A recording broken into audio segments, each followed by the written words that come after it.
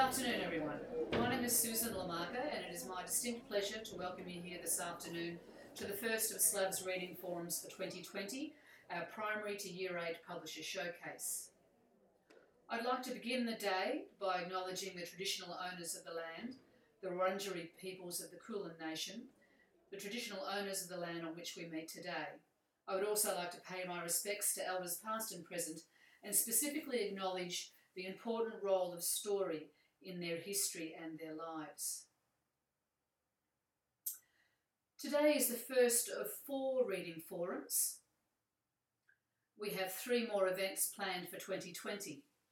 Our aim is to expose school library staff to great ideas and opportunities surrounding reading and stories, and to encourage best practice and discussion.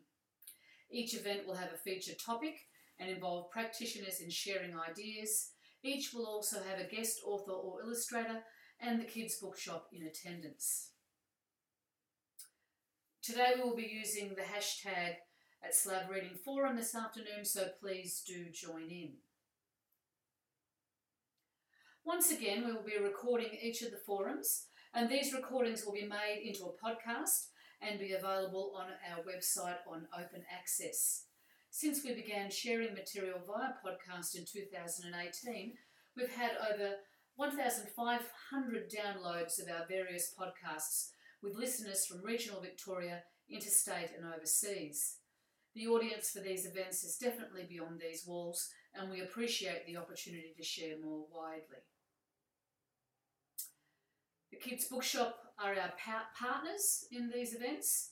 They are here tonight again with a great selection of books and have order forms for all of the titles you will hear about tonight. Please do browse later when you get the opportunity. As you can see from the slide, the program for tonight is very full. We have 9 fantastic publishing companies all ready to share with you the titles they have coming out now and into 2020. Each publisher has only 5 minutes, and we are going to stick to the times to ensure everyone gets a fair go. We will be ringing a bell at 5 minutes and we must move on. I will warn the publisher when they only have 1 minute remaining. This part of the program will be followed by 2 wonderful guests. This afternoon we have Felice and Lucinda Gifford. They will share with us details about their most recent creations.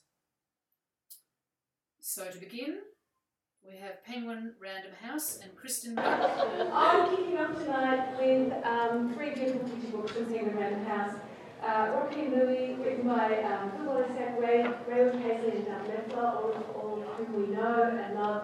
This is a beautiful picture book about family. It's about the friendship between 2 brothers, and the older brother being a bit of a mentor and being able to teach the younger brother how to dream big. That's the big thing. He's teaching you to dream big. And it's also about their wonderful connection to country. That's out in May, and in true Gascoigne style, we have another beautiful picture book set in France, in Paris. This is a beautiful picture book about an unlikely friendship. It's about overcoming loneliness and an unlikely friendship. It's absolutely gorgeous. One of Gus's best. And hello, Jimmy. Actually, I've got a sample of Finding Francois out there too, if you want to come find me after this. Hello, Jimmy. I have a manuscript to show you outside. This is a comic and a walker, and we're always thrilled to have a walker book. Slightly different colour for her, which is beautiful to look at. Also, a book about placing the family and where you sit. Some of you will know the Aussie Kids books already. 2 have just been released. Selling so well, currently out of stock, so I'm sorry Kids Bookshop doesn't have any here tonight. But I wanted to let you know that there are 8 of these coming across the year. That's out in May, and in true Gascoigne style, we have another beautiful picture book set in France, in Paris. This is a beautiful picture book about an unlikely friendship, about overcoming loneliness and an unlikely friendship. It's absolutely gorgeous. One of the best. And hello, Jimmy. I've got a sample of Finding Francois out here too, if you want to come find me after this. Hello, Jimmy. I have a manuscript to show you outside. This is a comic and a walker, and we're always thrilled to have a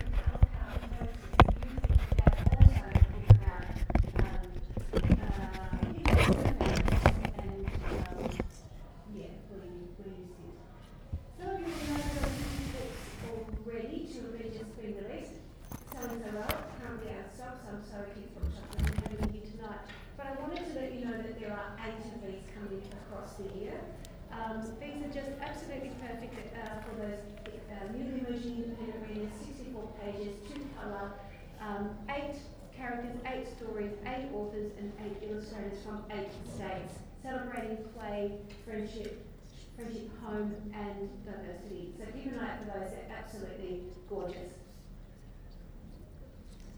Ooh, I just turned it up a bit. I love this new little series. This is the series that your readers would go on to post, Wimpy Kid post, you know, weirdo, bad guys. It's not as highly illustrated as those series. Andrew Levins is a new author for us. He's a DJ, he's a food writer, TEDx speaker, charity founder, and we just think, oh, a funny guy. He's super talented. You'll be seeing him, a lot more of him. We think this is the series where the kids will see themselves as the character. And we have the first one out in May and the second one out in September. Great fun. We wanted to do a book about climate change that we felt was hopeful and optimistic. We wanted to do a book that was accessible, that gave children accessible ideas for making a difference. We didn't want it to come from preachy adults, so a lot of this content for this book has come from the stories that the children involved in a lot of the climate change activism have told us and that we've sought out. So 50 ways to help our planet every day, and with a big emphasis on hope. And finally, 2 really great novels. The first one, I don't have a cover for, but you will know, if you're secondary, you'll probably know Siobhan Plaza. She is just a beautiful writer, an award-winning writer. She's written a book called The Boy, the Wolf and the Stars, and it's a fantasy novel for middle grade readers. It's been published in the US in November. We're going out just before the US, so there'll be a lot of noise around this little book. Gorgeous book. She's written about managing your fear and managing your anxieties, all kind of couched in this fantasy world. And a tail-cracking adventure story for those readers who want to move on or are looking to move on from Tristan Banks' The Fall, Two Wolves, or even Felice's historical fiction adventures. It's pretty gritty. It's definitely lower secondary, lower to middle secondary. It's a bit mafia, it's a bit Sopranos, but without all the adult stuff. So keep an eye for that. That's a really, really cracking read, and that's all I've got for you today. Oh, you're wonderful. They can get 4 minutes. 4 minutes. Oh, dear. Ford Street. Paul, was he? Oh, no. Should just be on the clicker there. Right, wow. Okay, I'm Paul Collins, publisher at Ford Street Publishing. Now, Ford Street re-released this month the complete Little Fur series in their tactile furry bindings. Isabel Carmby's story is lovely too. The tale of a tiny half-elf, half-troll who must save her home and the spirit of the earth from the forces of evil. It's perfect for the 8 to 12-year-old readers, but a lot of older readers will want these for nostalgia's sake or to complete their sets. Okay, the Gamers trilogy also came out this month. Ford Street published George Lykonoff's first novels in 2009. Tark and Zyra, a teenage thief, is on a quest in a world of magic and science where dragons and mages exist alongside drones and lasers. They endeavour to reach the haven of Designer's paradise, but their world is not what it appears to be, and their haven is about to come under threat of destruction. Can Tark and Zyra save Designer's paradise and their own world? So that's really cool to find out. Next month we have Jump by Andrew Plant. Now Stumpy is a quig, a remarkable little creature living in the soaring towers of an alien city. Quigs are daredevils, acrobats and fearless leaders. But not Stumpy. He is different. He looks different, and most certainly feels different. Mocked and bullied, Stumpy finally decides to take a leap of faith, but has he jumped too far? And in April we have Scribbly Gum Secrets by Danica Patterson and Megan Ford. 4 kids take a walk through the Australian bush. As the children discover a world full of natural wonders, brimming with native flora and fauna, little Charlie's mind is focused on one thing. Who or what has made those marks on the bark of the Scribbly Gum trees? The art is simply amazing too. Okay, also in April we have Girls Change the Game. Choose Your Own Adventure style book by Gabrielle Glory and Michael Hyde. That's the first game ever for the Scorpions under 14 girls team, and they're up against the reigning premiers, the Ravens. Will the reader help the Scorpions to their first win, or do they bite the dust? It's up to the reader. James Gong, the big hit. I'm being a bit cheeky here. I'm having a book that I've written published with another publisher. James Gong is training for his black belt in Taekwondo. One night a camera crew from Hollywood Productions turns up a train for an episode of My Life, where James performs his jumping spinning sidekick. They decide to star in a supposed Hollywood flick. Trouble is, Hollywood Productions is a scam company basically producing big-grade movies to offset huge tax bills, but James Gong has other ideas. Now, Combat Wombats by Gina Newton and Tiffany Daly. Tiffany's new to illustration. This is her first book, I believe. Can the wildlife warrior save his bush buddies against all odds? With only his wombat wits, strong claws and big behind, Combat Wombat faces one obstacle after another, including his cunning foe, Bingo Dingo.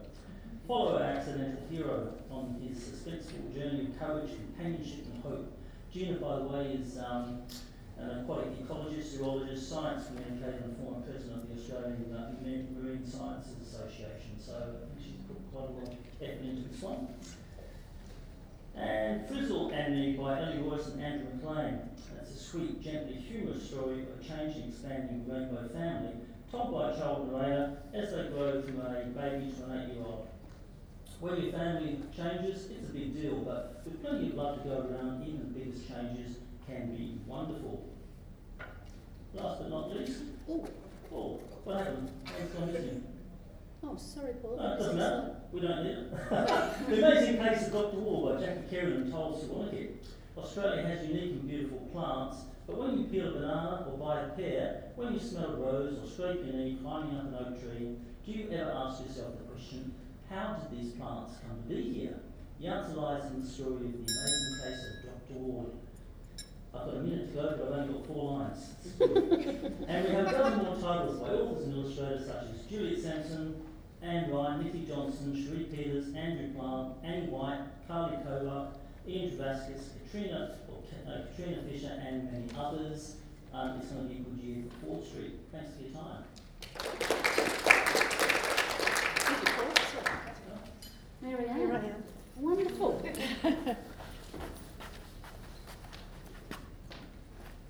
Hi everyone, I'm Marianne Valentine from Wild Dog Books, and lovely to be presenting today. So that's our motto, Wild Dog, explaining the complex simply. We do a lot of non-fiction, but as you'll see, we're doing more and more fiction as well.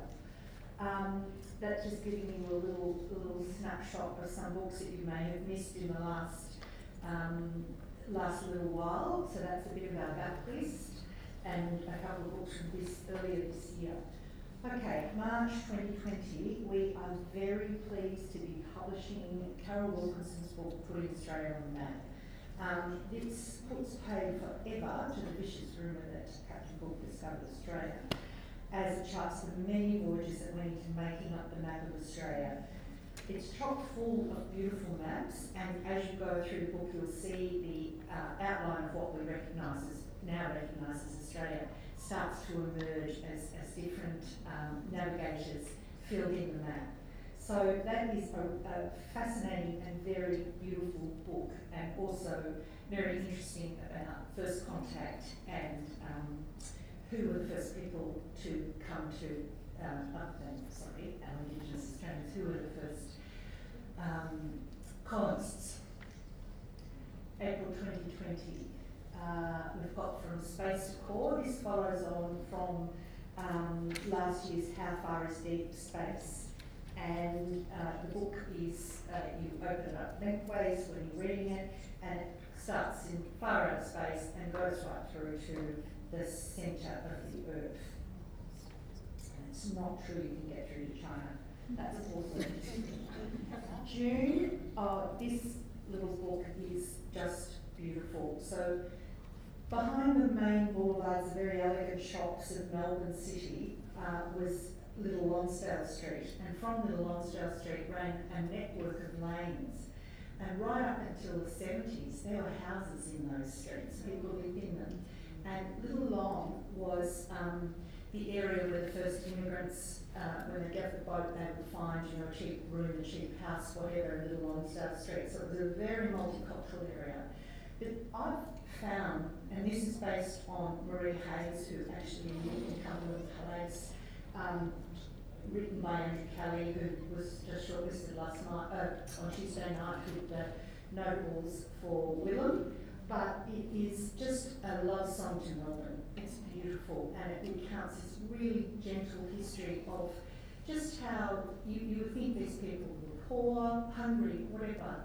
It was a real community, and they said they never felt afraid. That was a theme that came out of it. So just these are just some little bits, because we're just still putting that one together now. Robots, they're everywhere. They vacuum our floors, they make our cars, they process our food. But, you know, what is a robot? How does it work? When were they invented? When did we first see them? What's been the progression? And what can we expect from them in the future? So that's another one from our award-winning author, Charlie Hope. July, we've got the beautiful Flinders. This one's actually called Matthew Flinders. We're all really in love with Flinders in our office. So this, as you know, sailing was a dangerous business in the day of Matthew Flinders, and he was the first person to sail completely around Australia, and his brilliant maps made it safe for everyone else. But more to the point, this story is packed to the gills with adventure, storms, shipwrecks, death, danger, exciting wrecks to beat the French, and more than anything, his loyalty to his crew, his love of his wife, his love of his funny little cat that he took on his voyages with him. Oh my God! Also, another environmental book from Carol Wilkinson called Earth Matters, written with a psychologist who is about how to explain issues around global warming to children. I'm just got to get to this one. Vote for me. Who better to explain our nutty old electoral system than Chris Sacklier, who's an educator at the Electoral Commission, and who better to illustrate than the illustrators are not coming up, but Kathy Wilcox, political cartoonist. And then I'm just going to go like the clappers now. Show me the money, all about money, what is it, why we have it. And of course our beautiful new notes. We've got a book about power and energy. And we've got a book on creative writing, so kids can flex their creative writing muscle. And last of all, in our Maths Month series, we did all about graphs, which was a huge success. And we had a special request for this one, which is chance and probability. So that's just a little taster of what's coming from Wild Dog, and there's so much more.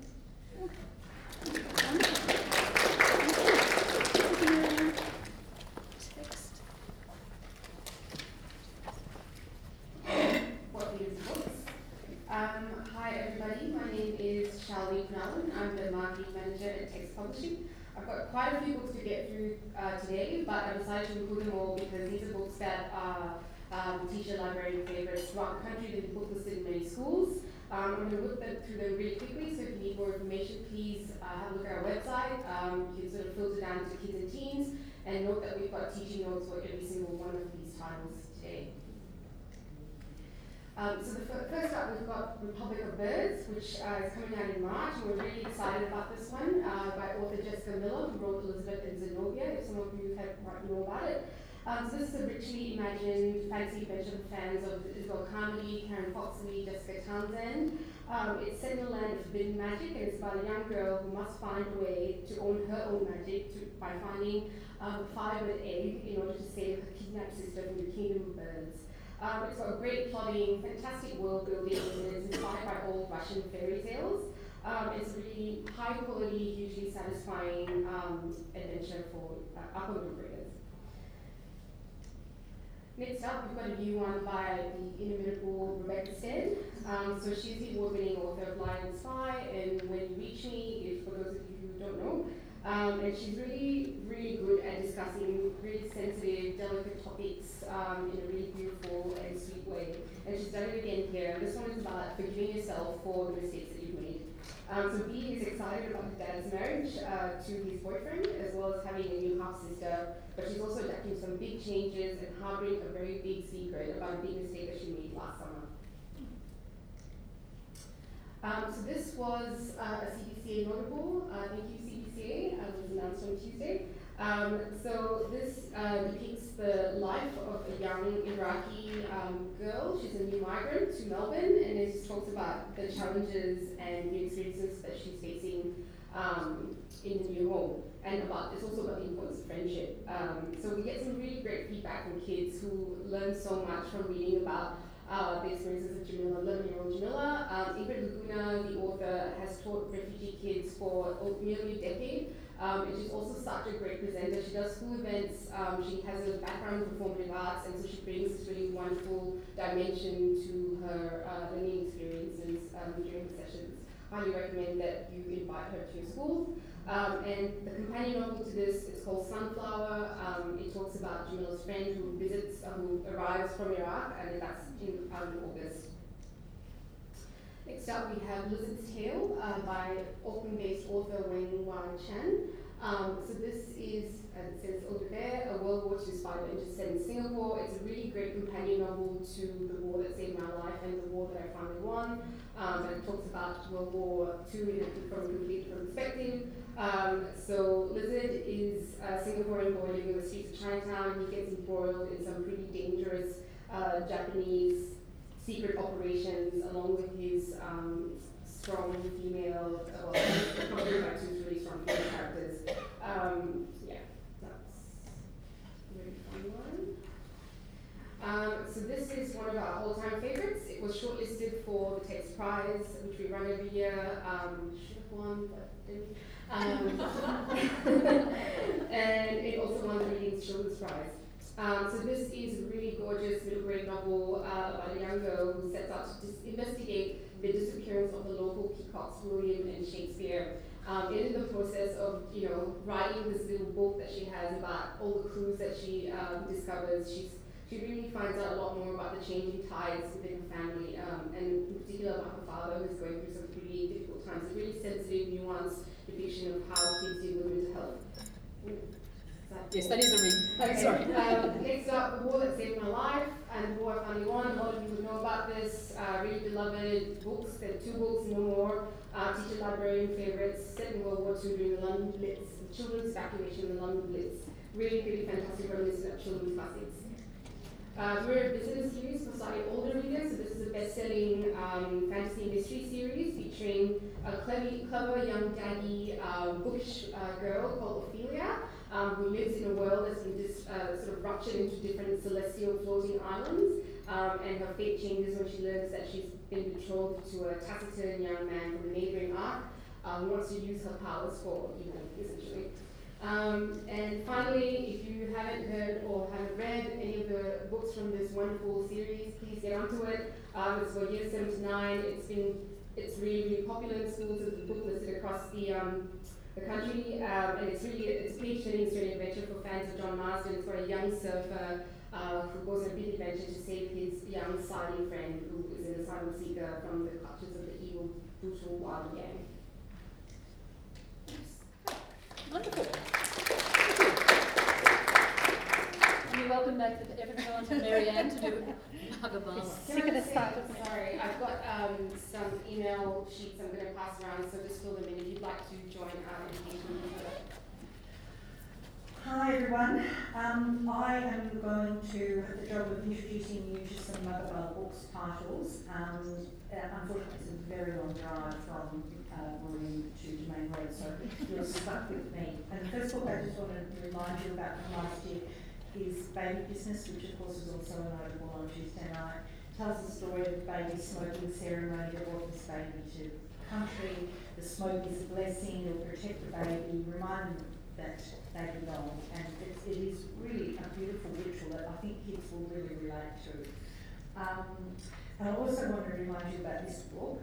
I love the energy of this little book. It's by T. Realis, Debbie Coons. Such a simple idea, all the different ways to go to the footy. So Australian, but also really introducing kids to the whole idea of different styles of Aboriginal art, and this is the T. Realis. And another one, also Counting Our Country. It's a bilingual counting book. Each double-page spread features animals found on Jill Daniels' country, which is southeast Arnhem Land in the Northern Territory. The name of the animal is in Rithanu, Jill's traditional language and also in English, and there's a guide at the back which really encourages the kids to have a go at pronouncing the names. I just love the colour palette of that one, it's really surprising. This is a gorgeous book. Great-grandpa Lehman lives in a small house by the sea. There are no lights, just stars as far as the eye can see. And this is the story of an elder talking to his great-grandson about and telling him the mysteries of the sky, really, and the story of his brother, the moon, and how it guides his connection to country. Beautiful, beautiful illustrations from Samantha Fry. Now, I haven't read this one, but it's by Celine Morgan and Amelin Crow-Mulliner, so we think enough said, and that title, so I'm sure that will be beautiful. This is a little illustrated novel series. Bobby is lonely, he only has the stars as friends. He lives in the outback tending goats and sleeps under the stars. So this is a little book, I would call it magical realism, but it has touches of magic and Indigenous culture in it. Mum's Elephant, Doug Luffler has described this title as a simply lovely story about the sometimes quirky memories we have of our mothers. And I'm not even going to ruin this story by telling you any more about it, but I do suggest you get hold of it and have a read. It's a gorgeously clever and very human story about growing up Aboriginal in Australia. Willy Wagtails, the first book in a series. Tales from the Bushmilk is the title of the series, and it's about a group of animals that work together to solve problems. So it's a very rich landscape of gorgeous characters and places that are in this series. And this one's one of my favourites. This is the first book in the Beautiful series. This time the series is called Our Place, and the first title in the series is written by local Wollongong elder Anifei Muir, and illustrated by Lisa Kennedy, who of course illustrated Welcome to Country and Willem. It's a very tender, thoughtful story, reminding us to respect others and respect ourselves. And this little one is cuteness overload. Baby frogs called tadpoles, but what do we call a baby goanna, a baby eagle, a baby echidna? So this gorgeous book introduces kids to all their amazing names: hatchling, eaglet, and pebble. So it's a great way for kids to learn all those nouns that describe our iconic animals. And I've got one more. This is the second book in the Our Place series, also by Anifei Muir, this time illustrated by Jasmine Seymour, who illustrated Baby Business. And this one is a really gentle story that reminds us of all the things that make up family. So thank you very much. I'm sorry to bore you twice. Thank you, Marianne. Wonderful as always. Fern.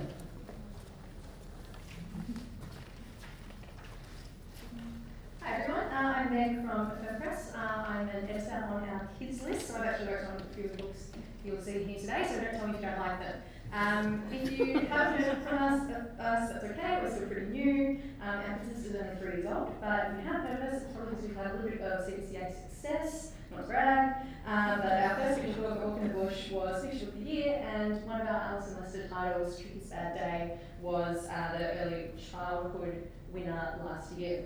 And we've just had some recent success with our very first middle grade novel and our very first YA novel, broken in notables this year. So it's a pretty exciting time for us at the Fern Press. We've got lots of books coming out this year, but I've decided just to tell you about 4 of them today, so you can hear about them in more detail. But there's plenty of other things, so keep an eye out.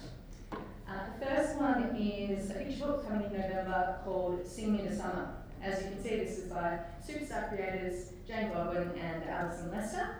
These two have collaborated on many projects before as publisher and author, as co-authors, but this is actually the first time Alison has illustrated Jane's words, so we're really excited about this one. It's a gorgeous journey through the seasons in Australia and a celebration of those precious childhood moments that involve exploration of the natural world. Alison's used a bit of a different technique on this one. You can get kind of a bit of a glimpse at some of the colours we'll be seeing in this there. And it's on mineral paper, a bit of a loose watercolour. And Jane's text is truly special. Just ask our commissioning editor, Dean Bell, who likes to mutter it under the breath as she walks around the office. So that's that one. Next one is the first of 3 middle grade novels I have to show you. We're just starting to do a bit more in this space, and we're really quite excited about that. So I'm hoping that you're as excited about these ones as we are. So the first is The Secret Library of Hummingbird House. This one's coming out in July, and it follows nearly 11-year-old Hattie as she struggles to adjust in the aftermath of her parents' divorce. When Hattie finds out that a special place that holds a lot of memories of magical family times together is going to be knocked down, she becomes desperate to save it, and sneaks out there one night under the moon and finds she's stepped back in time. There she meets a young girl who's having some problems of her own, and the two of them start to work together. It's a really charming time slip novel set in Brunswick, so it's got this great kind of contemporary flavour to it. And it's all about standing up for what you believe in, friendship, and letting go of the past. Julianne Negri has worked in libraries for years, and she's got a really good grasp of what this age group is looking for. And we're really excited about this, and it's going to be great for fans of those classic time slip novels like Thomas in That Garden and Plain Beatty Bow. This one we're so excited about because, as you would have seen earlier, Fiona's just been announced on the notables list for a movie in 12 days.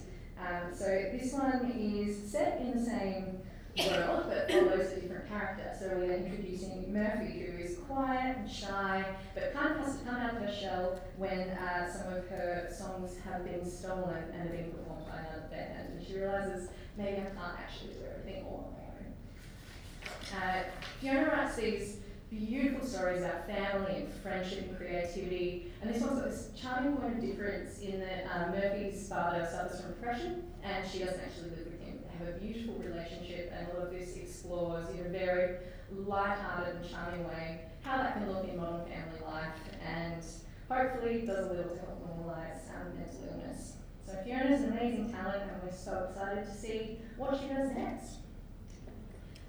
The last one I have to tell you about is very dear to my heart because I'm a huge fan of both history and magic, and this has plenty of both. Cole's Book Arcade, for those who haven't heard of it, was one of those marvellous Melbourne icons, and was the biggest bookshop in the world at the time, at least if you believe the owner, E.W. Cole, who was known to exaggerate. Either way, it was full of all kinds of wonders. It had like a greenhouse that had monkeys in it. There was a lolly shop. There was an ornament department, bands, all kinds of wonderful things. So debut author Amelia Mellor brings to life a magical version of this arcade in a fast-paced adventure story. It follows two of the Cole children as they enter a race against time challenge to save the arcade and their father from a dangerous magician. The writing is just, it's beautiful. Amelia's got such a wonderful turn of phrase, and she writes historical fiction in that really effortless way that you never feel like you're struggling to work out where you are or like you're getting pulled out of it. It's just seamless. So we're doing this in a beautiful hardback package for October, and we think it's going to be a big hit for fans of Neville. So that's all from me today. Thank you very much for your time.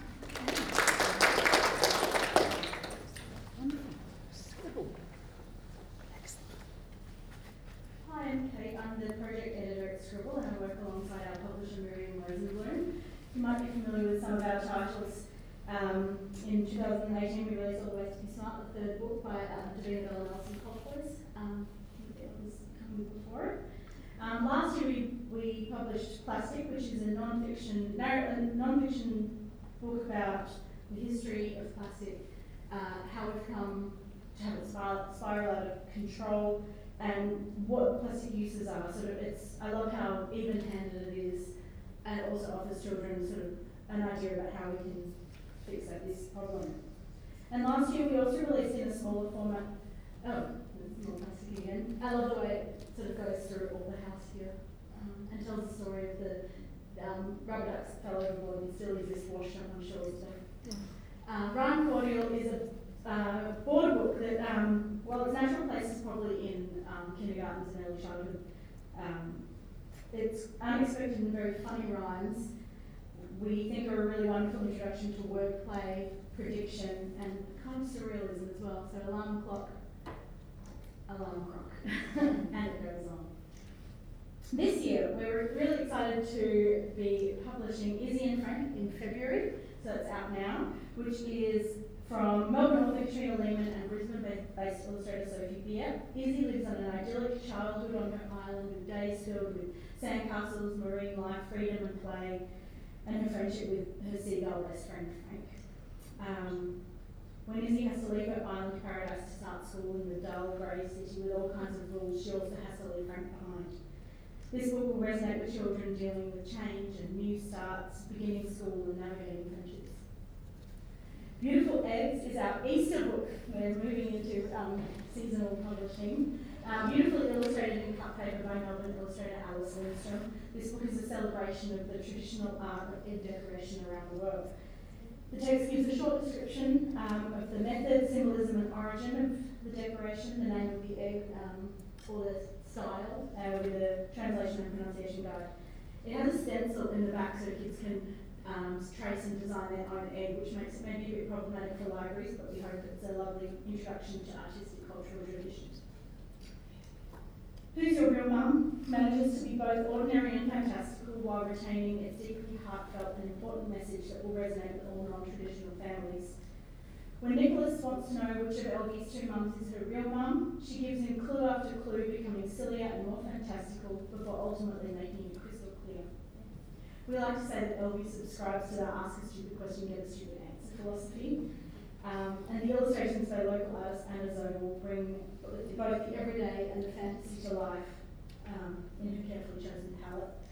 The author, Bernadette Green, dedicates this book to her own girls who know what it's like to be asked, who is your real mum? This is Hal, coming in July, and Maggie is not having a good day. Between difficult shoes, long spaghetti, and teeth falling out, she's ready to explode. And when Maggie begins to have wolfish thoughts, she isn't sure how to let them out. But thanks to Wolf Mum, who's familiar with the feeling, Wolf Girl is able to embrace her anger and let it all out. It's my favourite line. If I am a girl, Maggie Hal, then I am also a wolf. This one's for all those who experience big feelings, and especially girls, knowing that your feelings are valid and temporary, and we have permission to embrace our dualities and not be defined by them. The author Kat Patrick wrote the Doodle Cat books, and she's based in Glasgow, but Evie Barrow is a Melbourne illustrator, and she's one to watch. It felt good to be a wolf. This is stunning. Arno and the Horse, also by Jane Godwin, who we just heard about. She's everywhere, and we're lucky to have her. Coming in August, this is not the final cover, and the title is actually going to be Arno and his Horse. Oh no, I'm definitely overestimating my time. Written in a gentle rolling rhyme, a little like a bush poem, this is the story of Arno and the little wooden toy horse carved for him by his late grandfather. And when Arno loses his horse, they search all over for it. He even invokes his grandfather in a dream while recalling the times they spent together. It's a gentle and powerful exploration of family, grief, and the power that objects can hold. The illustrator Felice grew up in Western Australia, though she lives in Rome, has brought the remote WA community to life in stunning pencil, pastel, and watercolour. It's just beautiful. We're excited in September to bring you Anemone is Not the Enemy, in the style reminiscent of John Clason, McConnet, and Harvey McKinnon. Anemone is the surprise bad guy of the rock pool, and accidentally stings everyone who gets too close, which is a bummer for an enemy because he just wants a friend. Enter clownfish, and the curious symbiosis between these two creatures might be just what's needed for both of them. Written and illustrated by Melbourne illustrator Anne McGregor. I also have a little sneak peek for you. We're very excited to be working on the stunning new book from Davina and Alison, coming in November. Tomorrow is a brand new day. It's for everyone who has made a mistake, hurt a friend, done something silly or wrong on purpose or by accident, and is a reassurance that even in these cases that you are loved, the world won't end, and there are many ways to make amends. Thank you.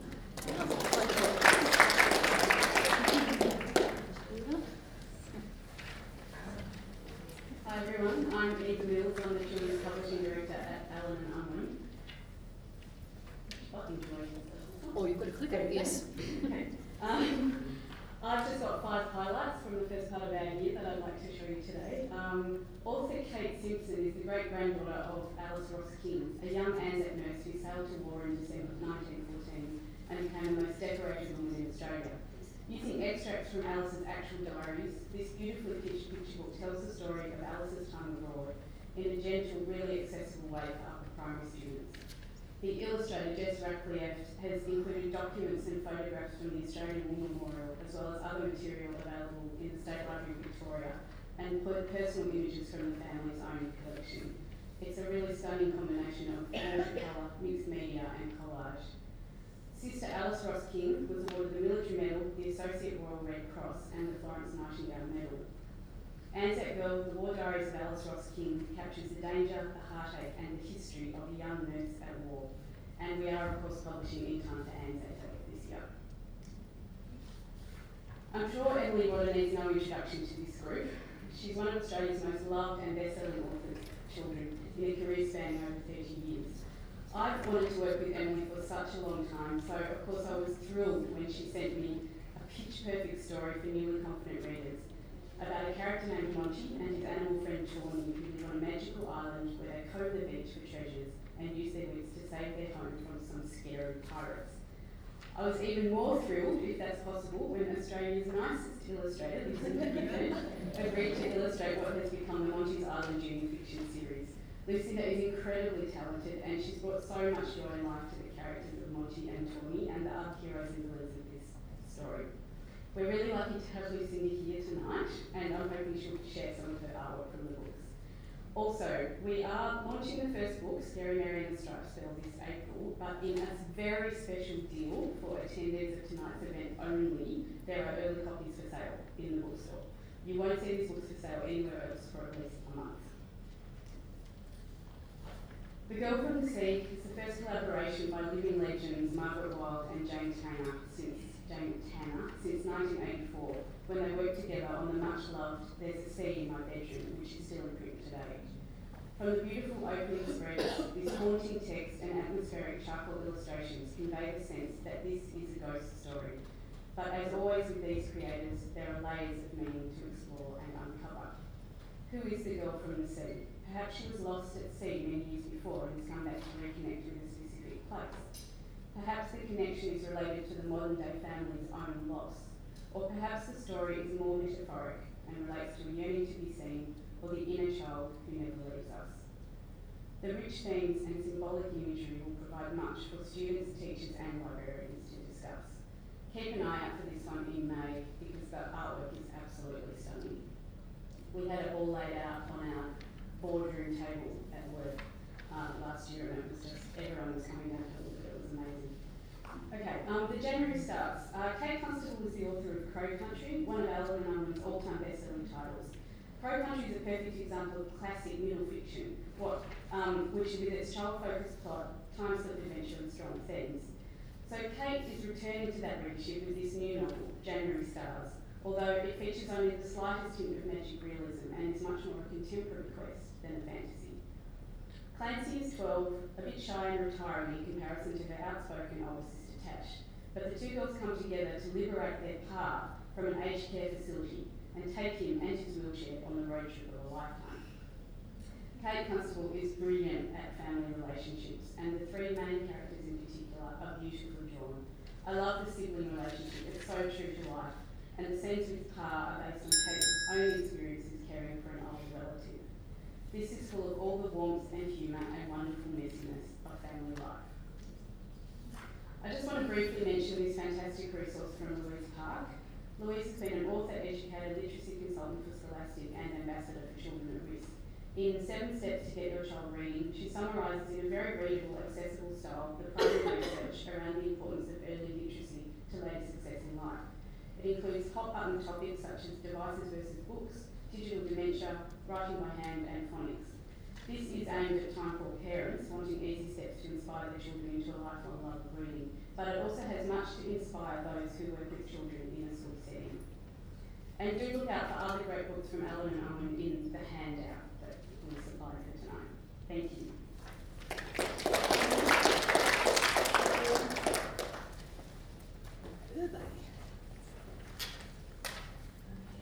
Hi, I'm Alexandra. I'm the founder and publishing director of the publishing. Kirsty was going to join us, but unfortunately she's got a sick child. But any queries, email myself or Kirsty. So I'm going to start off with it's coming out in July. It's called Sneaky Shadows. It's by S.C. Manchow. This is and illustrated by Sam Caldwell. So who doesn't love the after-shadow puppets? We've all done the bird, the butterfly and the dog. This is really playing on this concept. I'm actually going to show you a couple of spreads. So whose shadow is this? Well, yes, you're right. There's two penguins and the Daily Michelle. Going to a Christmas party. Yes, again, this is a giraffe and the concert's going. And then, we think this is a camel, but no, you're wrong. It's one of those.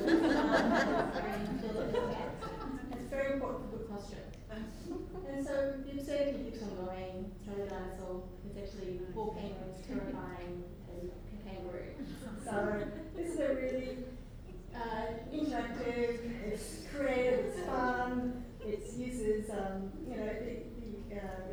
not using toilet humour, so it's very witty, and the shadows and their explanations become increasingly absurd. So it's a really fun-paced, I think it's really inclusive for children. The next one is The Artist by Alison Mintz. She's a novel writer. She did my Wolf last year with us. This is a book that celebrates childhood freedom, creativity in nature. Her artwork is just beautiful. One thing that Alison really believes in is that children should be allowed to have time to tinker, to wander, to allow that space. And I think she really explores this beautifully in this book. Her artwork is stunning.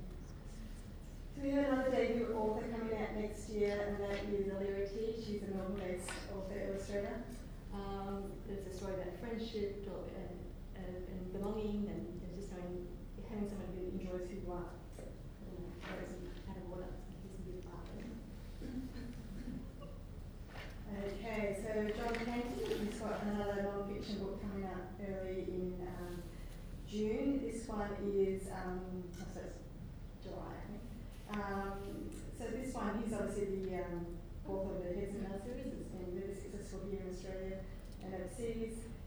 Insects last year won in Shanghai the best international picture book of the year with just very amazing success with him. This one is on shapes and colours.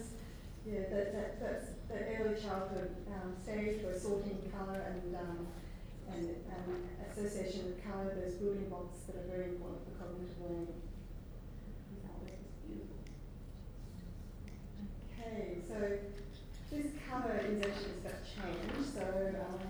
So Bunny Girl, she's a Queensland author, illustrator, character-driven comic style debut picture book, a superhero whose power is her kindness. This is a graphic novel primer for reluctant readers. A feel-good story that will show readers what it takes to be a hero and a willingness to help, and a super costume, of course. But her artwork is just beautiful. So there is the outfit. This is a board book, search and find book. So Shigeru is from Japan. She you sort of this one is finding objects grouped by alphabet. It's following up from colours and animals. The Wall Street Journal last year nominated Colours as one of the best board books of the year because of all the inbuilt layering. Shigeru is also touring in Australia later this year. As you can see, finding objects, really interactive with children. We have another book coming out with Shigeru. So it's great introduction to vertebrate animals. We use bold colours but to not make it macabre. Interactive guessing game, so you guess the bones. And it increases in complexity as we go. Gabriel Lawton Bear, this is he's the author that did Ollie and Augustus last year. This is a fantastic story that everybody's is copying. That explores the whole concept of just copying. Is it the highest form of flattery, or is it just really that is full of children? It's humorous. It's very sensitive, but of conformity and individuality and belonging. It's beautiful artwork that's coming on. Ernie's Journey is a dairy adventure and an enchanting storyteller. This guy, David Woodland, used to be an animator for some top companies in the US. This is his debut picture book, and all fans of Sean Tan mentioned on this one. That was beautiful. I love the stories and magical. And that's it. We have t-shirts with all of our books, and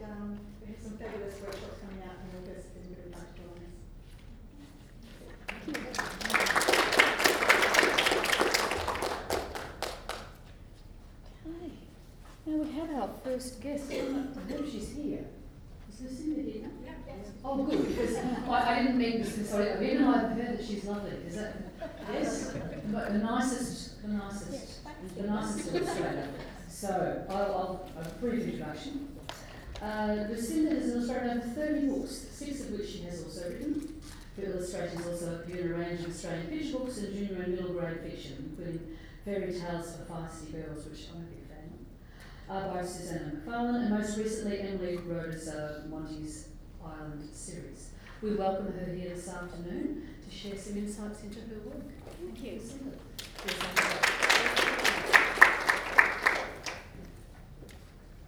And I'm new to this, so. Great. Well done. Okay, so hi. So as mentioned, I'm an author and illustrator. And I haven't always been doing this. I started in 2014 proper, and since then it's been a bit of a wild ride. So before I tell you about making the illustrations for Monty's Island, I'll just give you a little bit of background. So this is where I'm from. You've probably picked up that I'm not Australian.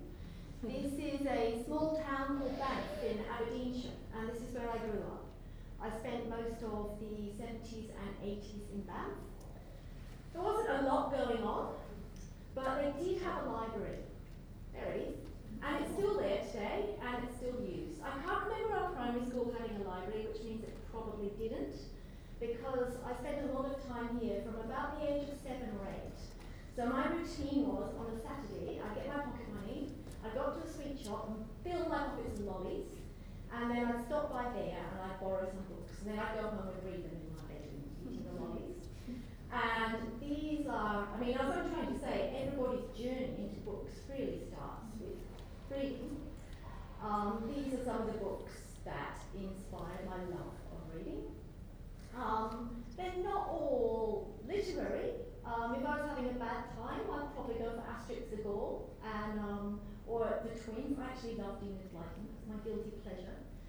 And sometimes I go for something a bit more literary as well.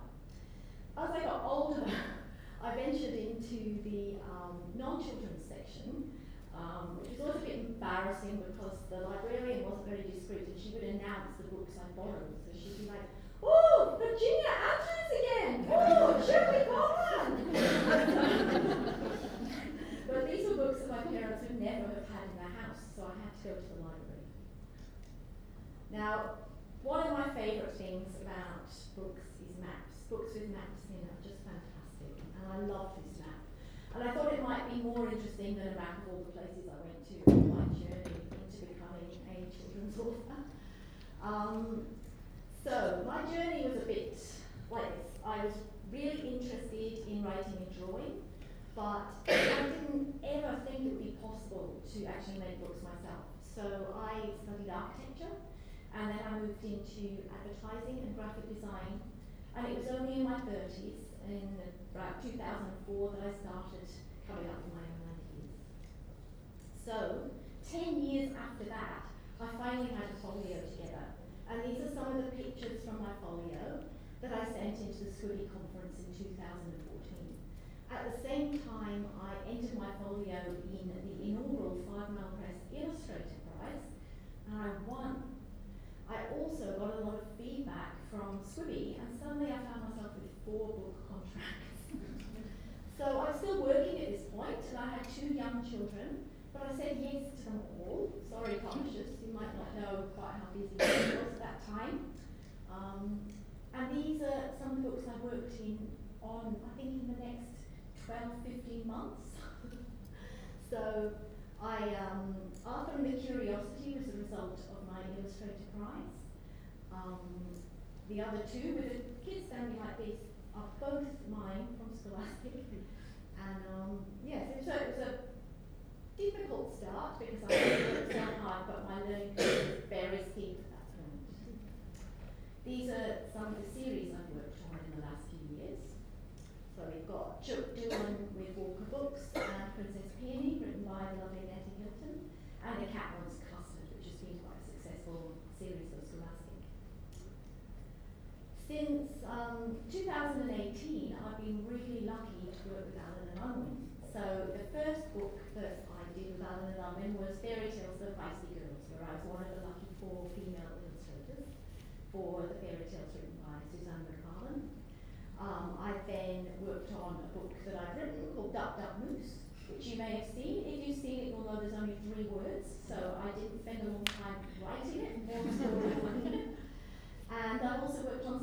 last year, which has been written by Lydia Williams, famous goalkeeper for the Matildas, as well as Funny Bones, which has been lots of fun.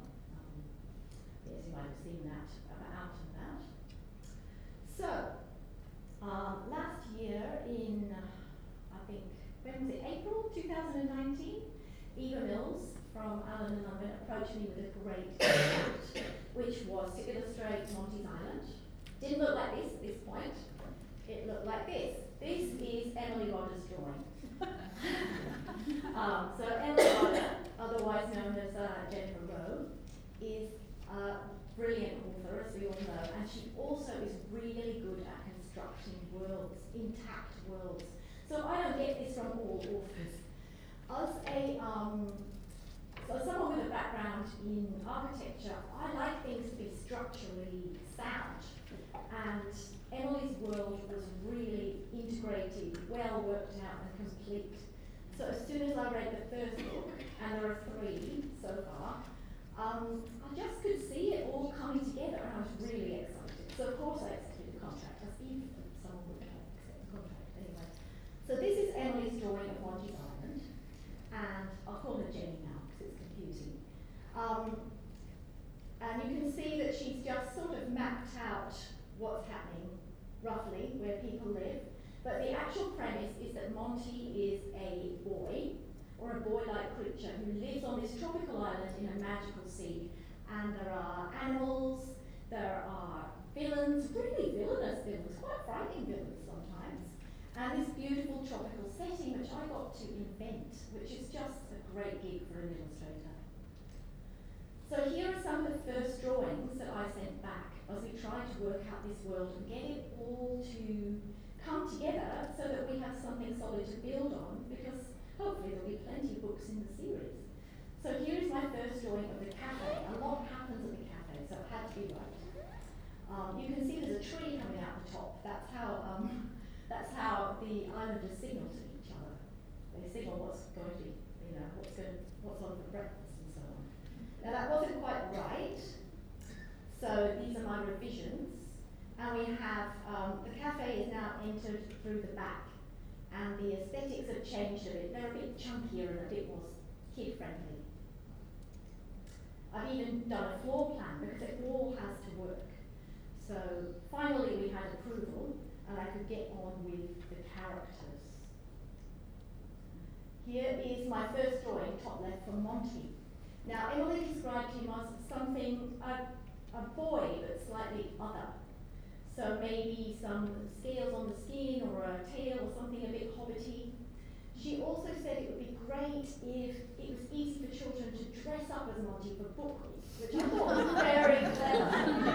But unfortunately, for this first image, I sort of challenged my own experience of book week, which is grabbing tails and ears and things out of the dress-up box, because that's the easiest thing. So I constructed this Monty, who basically looks like he's just rolled around in a dress-up box and go for a walk. He's not really coming together at this point. He also has a pickup sled, which is a big part of the story where he picks up things he finds on the beach. He's a bit of a, what would you call it, a beachcomber. And also his hut that he lives in, that may feature quite a lot later on, so we had to get that right. At the moment it's looking a little bit, it's a bit boring maybe. I don't know what the swan's doing there, the flamingo. It's a different, quite a different story, different part of the story. Okay, so this is the new Monty. Now you see on the left I'm trying different noses. Eva did not like my noses. He had a nostril in one of them. I think I might have taken it off. You didn't like the nostril, did you? No. So there he is. And we can still dress up as him. I reckon I could find some ears in a bag and a waistcoat and that would be fine. Also the pickup sled, Emily told us that it needs wheels on it because it can be adjusted. So I actually had to design it to think about how to get it to physically work on its rails on the bottom and also with wheels. Yeah. And here's a new hut. I think it looks a bit more friendly. Also, she had these, so these are the kind of comments I have on the top usually, as we send images to and fro.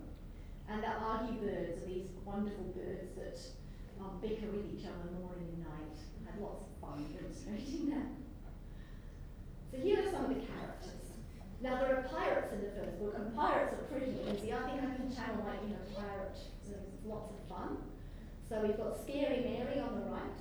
random pirates. And I've also started to design the foliage for the beach. I wanted it to be quite different too. So I looked at seaweeds, exotic seaweeds, and tried to make some of my plants look a little bit unusual. This is my favourite character. This is Clink the Pirate Parrot. He's actually a really nasty piece of work, but he reminds me of some children that I've encountered. So the melodrama and the short temper and maybe the focus on his own needs is quite childlike as well. So he's really appealing, and he's very appealing to children as well. So yeah, he is. Now, so Eva sent me the contract and the text just in a Word document in April, and in June I got the first run out. So this is the run out where Alan and Unwin have decided how they're going to design the book, what the fonts will be. They haven't left any gaps for the pictures, they've just run it out so I get an idea of the feel of the book. So in the olden days, illustrators would probably print this off, cut it out by hand, cut bits of text out and start laying it out on paper and sketching around it. And in the olden days, deadlines were much, much longer than they are now. So I didn't do that. Luckily, I'm quite tech savvy. So I grabbed the font from this, made my own layout in InDesign, and slapped the text into that, following the sort of spacing and font sizes. And that meant that I could start to work out where to put the pictures. So here is one of my first drafts, and in that I have, in reading the text, left gaps and started to draw on it using my Wacom tablet and a digital pencil. Which, I mean, if I could knight my computer, I would do that. It's a massive time saver, and it just makes everything so much more flexible. So here are some of my drafts. Oh, and they all go stripy for most of the book, which is just challenging, but fun. Okay. And so what I'm trying to do here is, it's not really graphic novel level of illustration, but I wanted the illustrations and the text to really work quite closely together, and for the reader to really see into the story more. So I'm trying to get the illustrations and the text to complement one another. And I sort of dug my own grave a bit because Alan and Unwin were very kind and said I could decide the amount of illustrations I wanted to do, and I decided about 100 in the end. Here we are. And some of them are a bit more traditional, just an illustration along the bottom, which this is early morning. Now, in about August, I got first pages. So this is, as you can probably see, some of the words are highlighted here. This is actually Alan and Unwin's designer has taken my layout and left the same spaces and popped my drafts in, which I have sent her as JPEGs digitally. So the design is really coming along. And a month or so later, probably about October, you can see this is the final style. So it's still quite sketchy, but it's more finessed. And that would be a final spread. I can see now, 22nd of October. So I was relaxing by then because I thought, I don't really think they're going to send it to print until 2020, so I've got loads of time. And then we were ready with the cover. So what happens with the cover is that the graphic designer will do a lovely job of working out the design and the layout, choosing the colours, choosing the fonts, those gorgeous little palm trees down the side, all those little touches. And she's left room for me to add finished colour illustrations. So we work together, there's a bit of to and fro. So here's one of my colour illustrations, you can see it on the back. And also on the back, can you see bottom left? These are the two covers of the next two books, which I hadn't started yet. So I realised that I had to actually read those books and develop characters, extra characters for the cover. So that was most of December, I think November. Oh, and Christmas is coming up as well. So here they are. These are the covers for the next two books. I'm currently working on BD bold in the young yams, so I've just done all the roughs for that. And you can see the bottom, there are these carnivorous yams. They're actually really scary. They're a big part of the book, so I have loads of fun drawing them. And in the next one, we've got this really cute little character called a baby Oregon. And I'm going to end with that.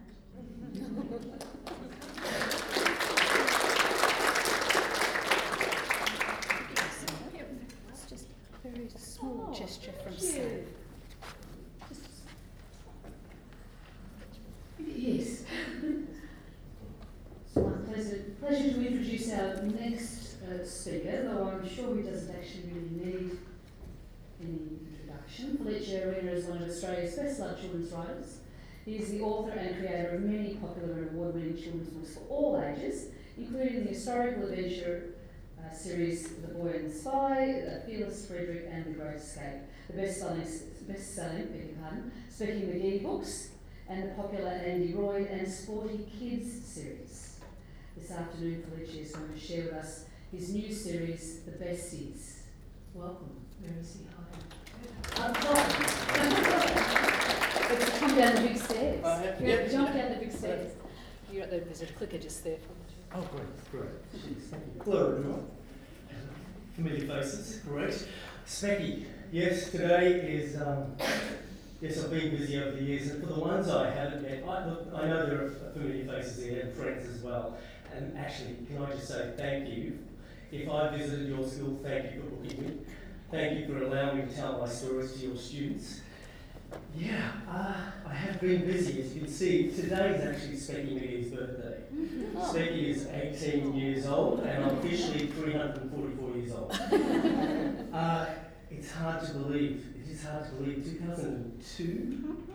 2002 was only a few years ago. That's what I keep saying. 2002.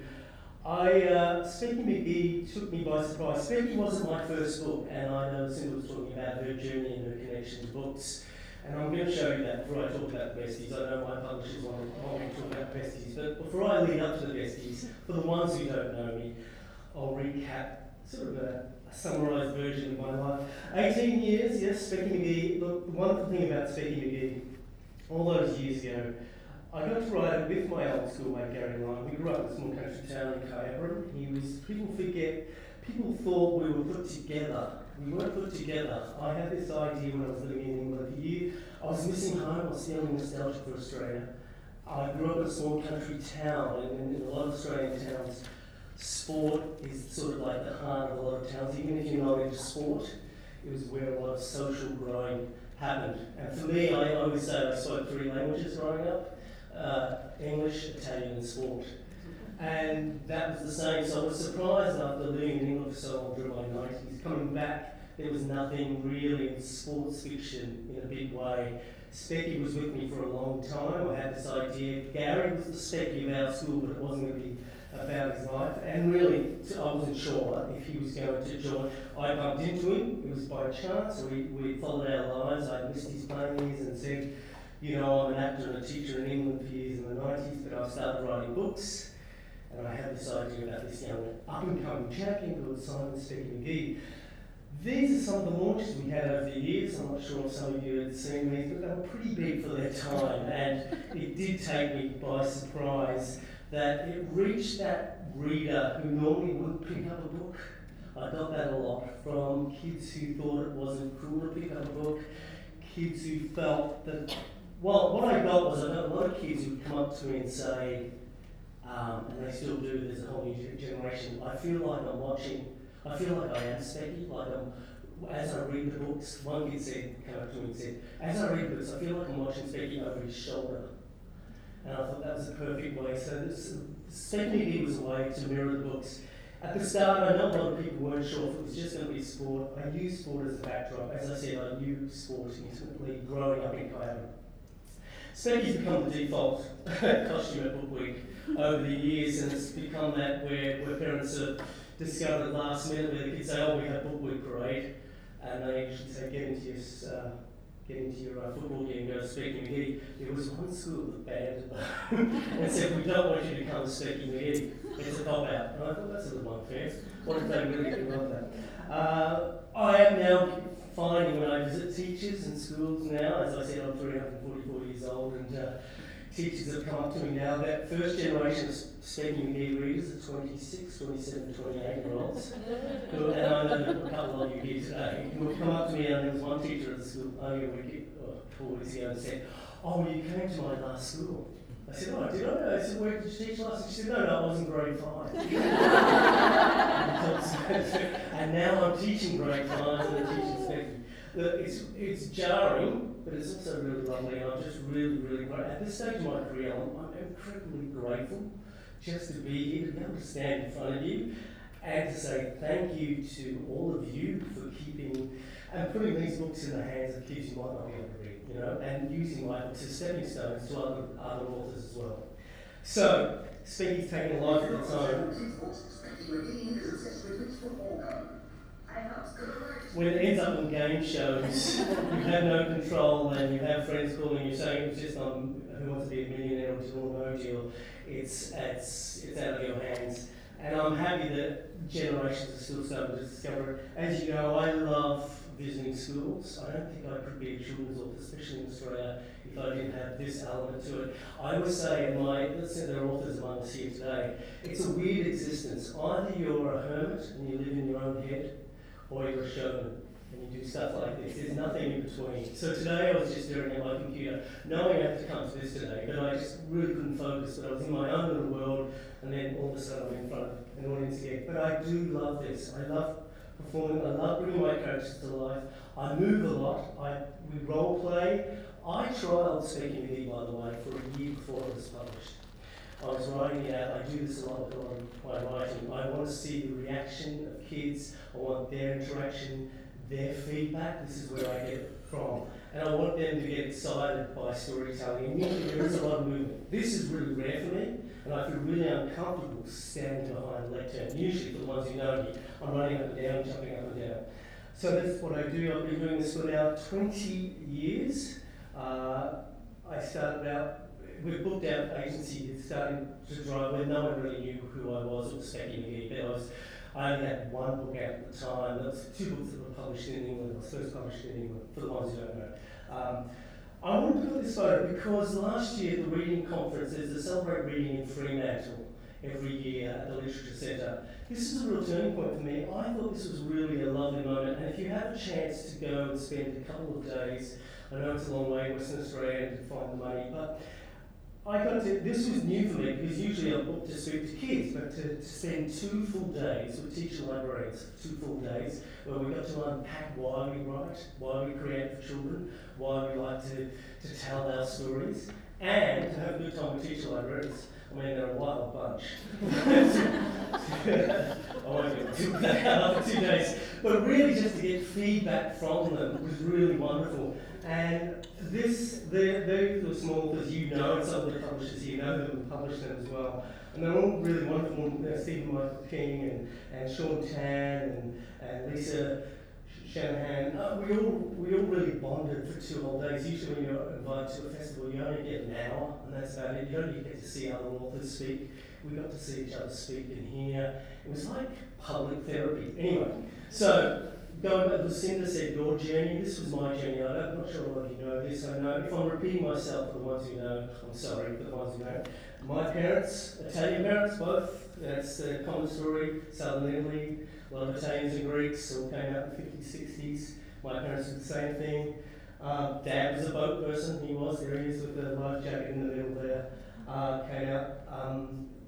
I grew up in the 70s in country Victoria, northeast Victoria, Kyabram. This looks like any Italian little Bob family in the 70s. And I say that affectionately, of course. I'm not sure what I'm doing with the ABC pants there, but my journey to books. There are no books in these images. Have a look at the books. Are there any books? There's plenty of eating, let me tell you. There's plenty of eating, plenty of drinking. More eating, more drinking, but where are the books? Where are the books? I don't know, we're all, actually, if you look at that photo, it's all alcohol. We started young anyway. Then there's always that book angel, right? That book person in your life. It might be a teacher librarian, but we all know that's someone, right? For me, it was my Auntie Helen. She was only a few years older than me. on board there, right? Because there she was, a few years older, and she was the only reader in the family. My parents didn't read, they were immigrants. But they love storytelling, and like a lot of Italian families, it's storytelling, classic old school storytelling over the dinner table. But for reading, my auntie Helen, she had wall-to-wall books, and it was like a magical place. I used to love sneaking into her room when she wasn't there and just going through all her books.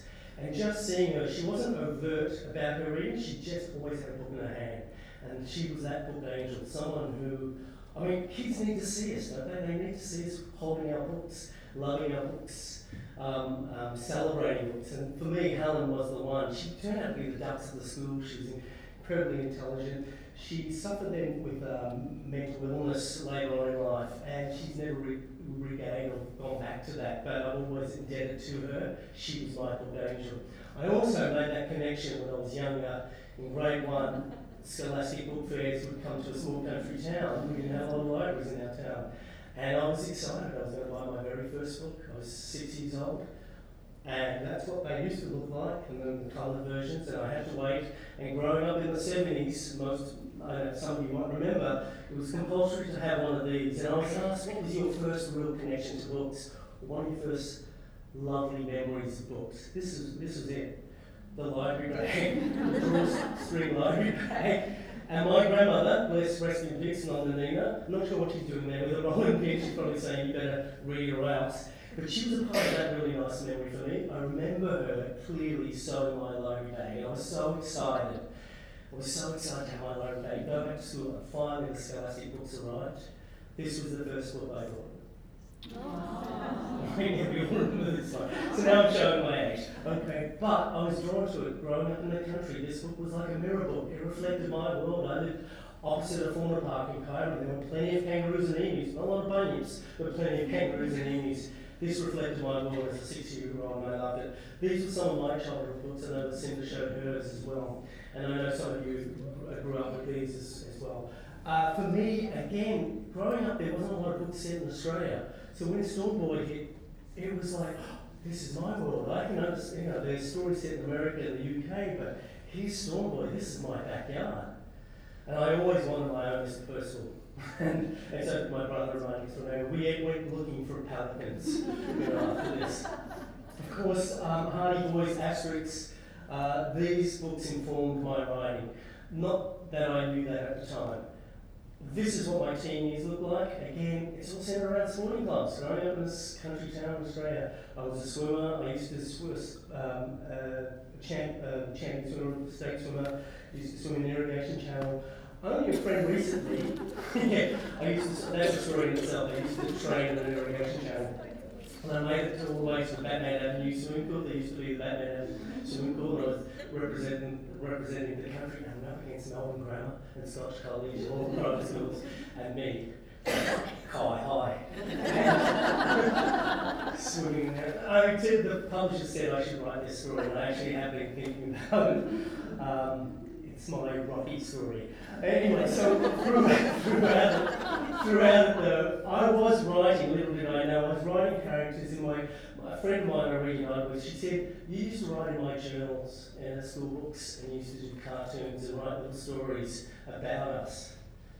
And she said, I can see where that link is now for you. But for you, it's sport dominated for me, for most kids growing up in country Australia. I then made my way, I wanted to be an actor. I wasn't sure how to do it, but I ended up sort of being an actor. I ended up being a teacher. I ended up teaching at La Trobe University at Bendigo Teachers College. And throughout this period, the fond memories I have about teaching, of course, and I think many of us here, I loved my teaching rounds. I loved reading to the class. I was only a teacher for a year. I was an emergency teacher. Usually they put me to go and teach year 5 and 6s. And I loved when I got to read chapter books to my classes. Some of the books I worked at the time. And I was drawing in behind the scenes and writing my own little stories. But at that time, when you're in your 20s, ego takes over, and you think, well, I'm going to be an actor. This was my first, I got an agent, I was an extra on, my first one was an extra on Man from Snowy River, was Secret Thornton Man. I was so excited. But this was my first paid national ad. I was on my way up. I wonder if you might remember, no one's seen this, I only discovered this the other day. I wonder if just have a little fun at the end of the day. you might remember this ad, "Don't blink, you'll miss me."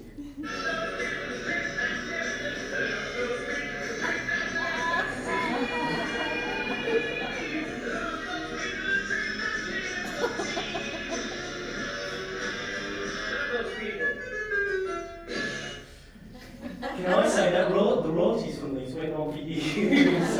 But I was teaching, I was emergency teaching and doing things like this, and deferring to go and perform, and it was all under the banner, I can see now, it was all under the banner of storytelling, quietly writing behind the scenes. This was the quiet Felice, this was the show Felice, as I like to say.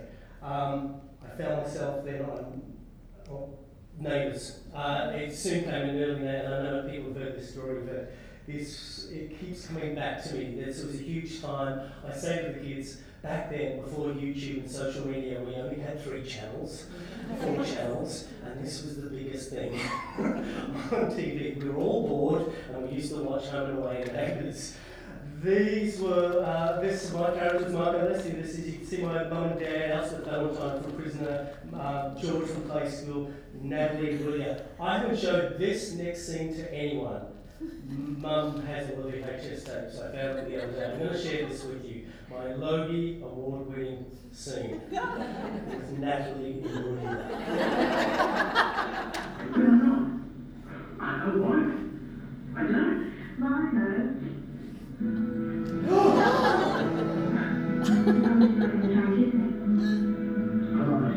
I lied. Yes. I was so nervous that day. You can tell I'm nervous. But I'm going to say, damn youth. I look back at it and go, who was this guy? It was a wonderful training ground.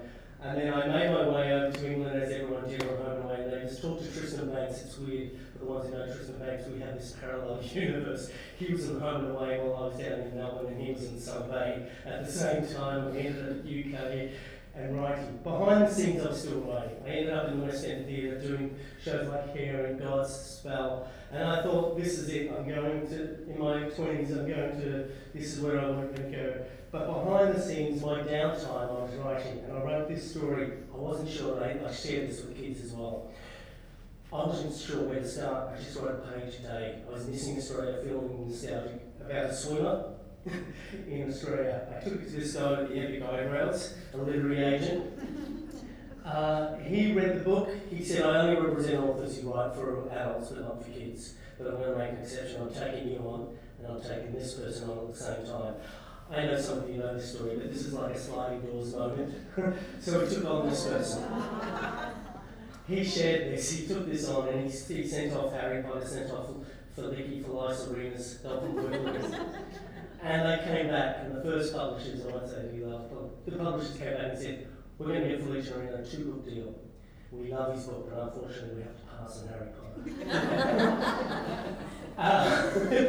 I share this with kids, and they go, oh my god. I said, well, why? I share that with them because I thought it's great for adults at a dinner party to share the story in sliding door moments. We all have them in our lives. But for kids, I say, look, I share this because sometimes, and it doesn't happen often, a child might come up to me and say, hey, Felice, I really like your presentation, but I've got to be honest, I'm not into books. And my response usually is, hang on, don't be too hasty. You don't make any declaration yet. You just haven't connected with the right book.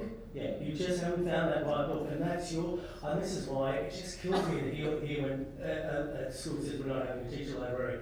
Well, who's going to connect those kids to those books if it's not us, you know? And I feel now, this stage of my career, I feel like I'm working with you guys, and vice versa. Like, how do we connect? How do we keep this connection going? How do we keep books alive? So it could be about a wizard. You could find a book about a kid who likes to say speaking marks, or someone likes to swim. Anyway, Harry Potter went off to be the Beast. But in that first year, it wasn't the Beast as we know it. When it was published that first year, Dolphin Boy Blue was on a few lists with Harry Potter. It wasn't until the Americans got hold of it, Warner Brothers, the year after, that it exploded. Because I remember having friends in New Jersey calling me saying, you heard of Harry Potter? And I said, yeah, it's been around for about a year or so. Why? And you can see it just explode. And it was wonderful children's books all right around the world. I'm going to quickly go through this because I'm going to get to besties. This is the first author I've ever met, and he's one of my heroes, Michael Rapurgo. The day my book was first published, that Dolphin White Blue book, It was published by HarperCollins UK, and they had a launch, but they didn't have a launch. I didn't have a launch. I was performing, but I let the understudy go on, and I went to Michael Burko's launch at Butterfly Line. So it was sort of my launch at Dolphin Word Blue, and he was so gracious. He came up and said, "I understand you had your very first book published today, 25 years next year," and he said, I hope this is the first of many, many, many, and thank you for coming to my launch. Please use it as your launch as well." So I've looked up to him. So when people say, "Who are your favourite authors?" this guy here as well. I went to see Warhorse recently. Did you see the latest Warhorse production? Wow. Okay, quickly, right, I'm going to go zip through. Thank you for, this was a different path. When you're doing something for so long, you want to evolve, it doesn't matter if you're writing, you're teaching, you want to try new things, explore new horizons. For me, I really wanted to take all that action and movement I wrote into my sporty books, and people knew me for my sport books. But if you follow me on social media, you know that I love history and art and travel. And I know many of you have gotten in contact with me via social media and become friends on social media, which is really fantastic. That's one of the good things about social media. And you know that I had this element to me. I wanted to explore historical fiction, put that action in movement. So the first one was The Boy and the Spy, set in Sicily, 1942, a World War II story. The second one, Felice set in 1910, when Paris was underwater for 2 whole months. I didn't know this had happened. It looked like Venice for 2 whole months. I thought that would make for a great setting. And the latest one, A Great Escape, set in Berlin in 1961, when the wall, the barbed wire goes up, and a boy is separated from his parents who are in the west, and he's in the east. I wasn't sure, just quickly, I wasn't sure if I should write the Berlin story because it's been well documented. It's still modern history for many of us. World War II, Felix Frederick, the people have long gone, but for Berlin, they're still around. But I took this as a sign. I lived just down the road in an apartment block just off St Kilda Road, and my neighbour is 80 years old, he's German, and he said to me, he said, "Felice, what are you writing these days?" I said, "You know what, Peter, I'm thinking of writing a book." Set in Berlin, 1961, a boy separated from his family, and he said, "Oh, you know I'm from Berlin." And I didn't. I knew he's German because of his accent, and he walks his dog Otto. Otto doesn't have an accent. But, and he said, and this is where it got me, he said, I was also a guard on the wall. I said, okay, the writing gods have sent me, I sent you to me, I used him as a resource. It was wonderful to knock on his door, asking what was it like to point a gun at someone, did you have to do that, what was the atmosphere like. Yesterday it was longlisted as a notable book for CBCA, which was a really nice, it was a nice feeling. I loved doing the research for this book, so it was nice to be acknowledged in that way. Going to quickly go through Sporty Kids. I usually book to talk to older kids, the middle grade kids, grade 3, year 6, year 7 sometimes. To speak to preps to 2s, if you're a prep 1-2 teacher, I'm not worthy, hats off. I'm not worthy. These kids are hilarious. They're so funny. They're so funny to go and talk to. I always say that if you go and visit, it feels like you're being invited to a cocktail party if you're teaching 100 grade preps or 5-year-olds and you're the only one who's not drinking. Because you're sort of like corralling kittens, right? You're going to keep them in and they're so random, like, I've got a cat. That's lovely, but we're not talking about cats. Sporty Kids was fun to introduce that. Of course I know Sporty Kids. I got to use, I don't know why it's moving, that's pretty cool. How did I do that? That was really cool. Anyway, this was interesting because I didn't want to make it just one gender. They're mixed boys and girls at that age, it doesn't really matter. It's about the story, and I don't think it should matter. I bring play, I talked about this recently, about bringing play into the importance of play and using imagination, music and art in my presentations, but using that in teaching. And I know it's easy for me as an author who just comes and visits you for an hour and then leaves you. As a teacher, you're swamped with paperwork and so much red tape, and it's outcome-based results, and you've got to stick to a curriculum. I get that, but trying to bring a little bit of play and storytelling has helped. This was at Sydney Writers Festival a few years ago. I only had like 5 minutes. They said, you only have 5 minutes to talk about Sporty Kids, and I'd run out of time.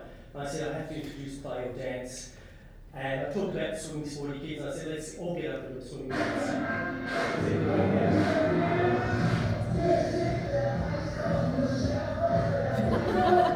I don't know what I'm doing here. My family look at me all the time and go, what are you doing?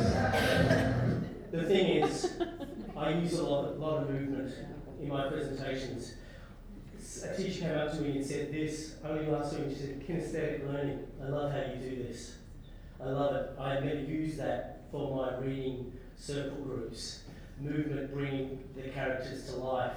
I said, why do you think kids are on TikTok at the moment? I know we berate social media, we do, and there's a lot of bad things about it. But with TikTok, I'm not sure if you know what this is. This is like the new app. There's Instagram and then there's Facebook. And then now TikTok. This is where kids are at the moment.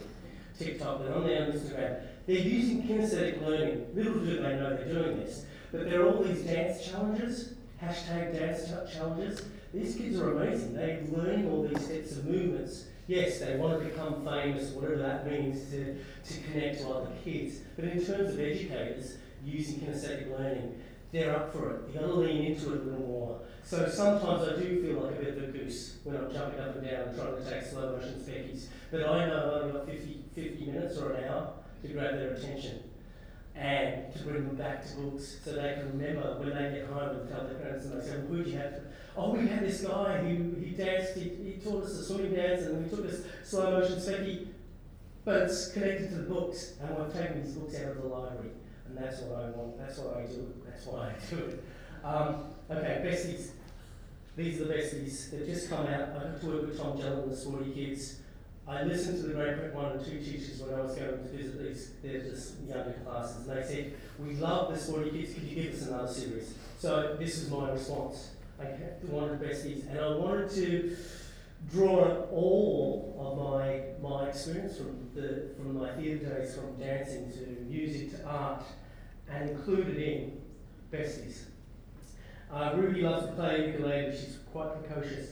Oliver is a little more reserved, he loves to draw. Tom has done a wonderful job again with the illustrations. There's a nice balance between text and illustrations.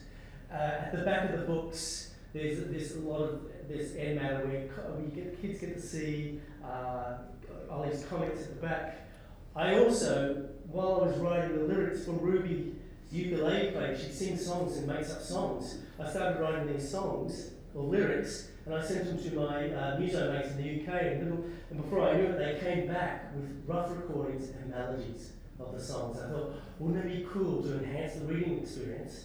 Put chords in the back for the kids who know how to play, and if they have older brothers and sisters who can play, they can play the chords. Or go to the bestiesworld.com and listen to the songs there. So they can cross platforms. They read the book, they want to draw like Ollie, or they might want to play or sing along or dance to the books. These were my besties in Edinburgh in the UK. So if you can imagine 3 middle-aged men without ukuleles trying to sing and put this album, we were really quite proud of this, and it's been a lot of fun. We got my friends had their kids involved singing in the background. I'll quickly go through it. This was Megan Daigle, who gave a wonderful endorsement the other day. And get all of the music for each of the songs, and then there is jokes. So that is really fantastic, having so many different text types in the one book. As a teacher, I absolutely love that. And in this second one here... So we'll get through that. This is the bestiesworld.com, and I'm racing against time. And finally, we're stopped, and I'll just let you listen to... We all had a sing-along on this. This was from the first book, Besties to the Rescue.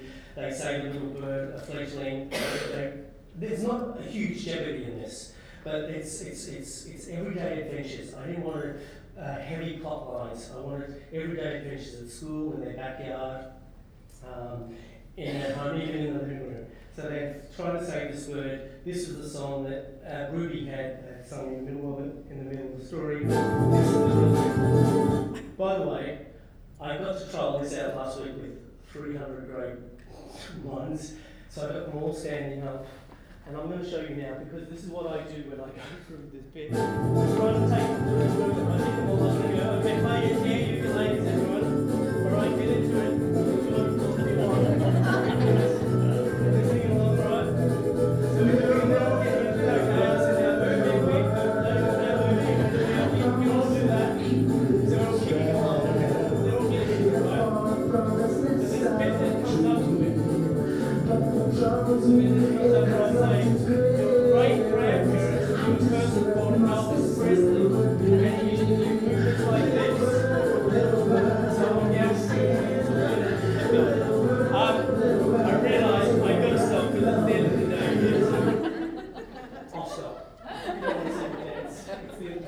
almost the end of the week. Thank you so much. Sorry. Thank you for supporting me. If you want to follow, I know what some of you do, but I really, this is where I've connected with, some of you have turned up today. I've connected with you online and been able to talk to you. So if you're reading to your class and say, let's get in contact with Felice. We're reading Sporty Kids or Besties now. He might be able to answer us now and bringing me into the classroom when I'm not there. I know it's, so it's all about connecting, right? So thank you, and thank you, Susan, for allowing me to speak.